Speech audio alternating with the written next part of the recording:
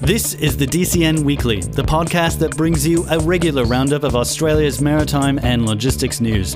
This episode is for the week ending the 4th of November 2022, and I'm DCN editor Ian Ackerman.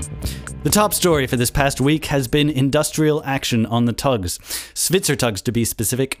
The Maritime Union of Australia, the Australian Institute of Maritime and Power Engineers, and the Australian Maritime Officers Union have been issuing notices of protected industrial action on a near-daily basis for the past week. The unions have issued notice of a range of indefinite bans on various kinds of work, as well as other work bans that extend through the end of November. They have also issued notices of work stoppages that run from 4 to 24 hours at various ports.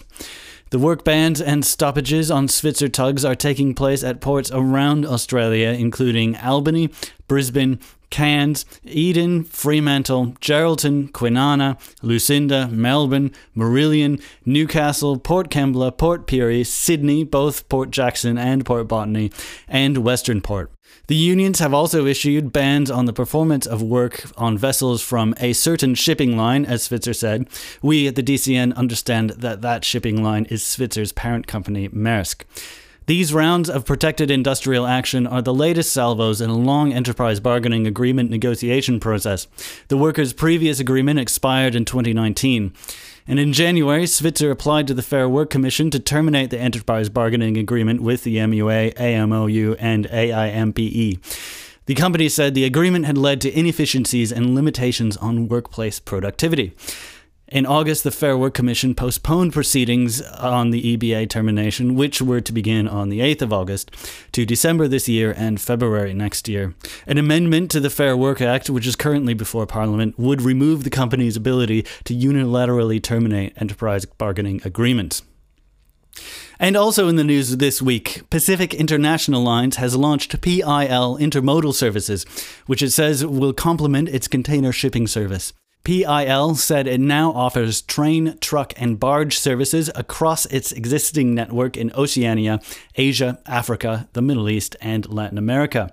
PIL CEO Lars Kastrup said the company's network of global offices, agencies, and partners would help enable point-to-point connectivity across land and sea. Also in this news this past week, the Western Australian government has awarded engineering consulting firm WSP Australia the contract to lead the supply chain integrated design project for a proposed new container terminal at Kwinana, south of Fremantle. WA Ports Minister Rita Saffioti said WSP's work would help the state government better understand various options for both the new port and the surrounding road and rail infrastructure. Under the $15.2 million contract, WSP will model and refine design options for the new terminal and surrounding road and rail network. And finally, authorities in Hong Kong intercepted a record-breaking shipment of methamphetamine packed in a shipping container bound for Australia. The drugs were concealed in cartons of coconut water that was being shipped from Mexico to New South Wales via Hong Kong.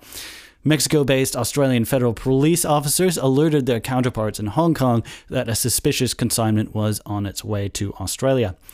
The AFP and Australian Border Force in Hong Kong worked with the Hong Kong Customs and Excise to intercept the consignment when it reached the city. The consignment amounted to 1.8 million tons, making it the largest ever meth bust in Hong Kong. Police estimated its wholesale value in Australia would have been about $540 million. And that's all for the top stories for the week ending on the 4th of November 2022. For more on these stories and for more up-to-date maritime news, head to thedcn.com.au. And also, the DCN 2022 Shipping and Maritime Industry Awards are being held next week on Thursday in Melbourne. Here's wishing all the finalists the best of luck, and I'm looking forward to seeing everyone there. And also tune in next week to the DCN Weekly for special coverage of the event. Thanks for listening.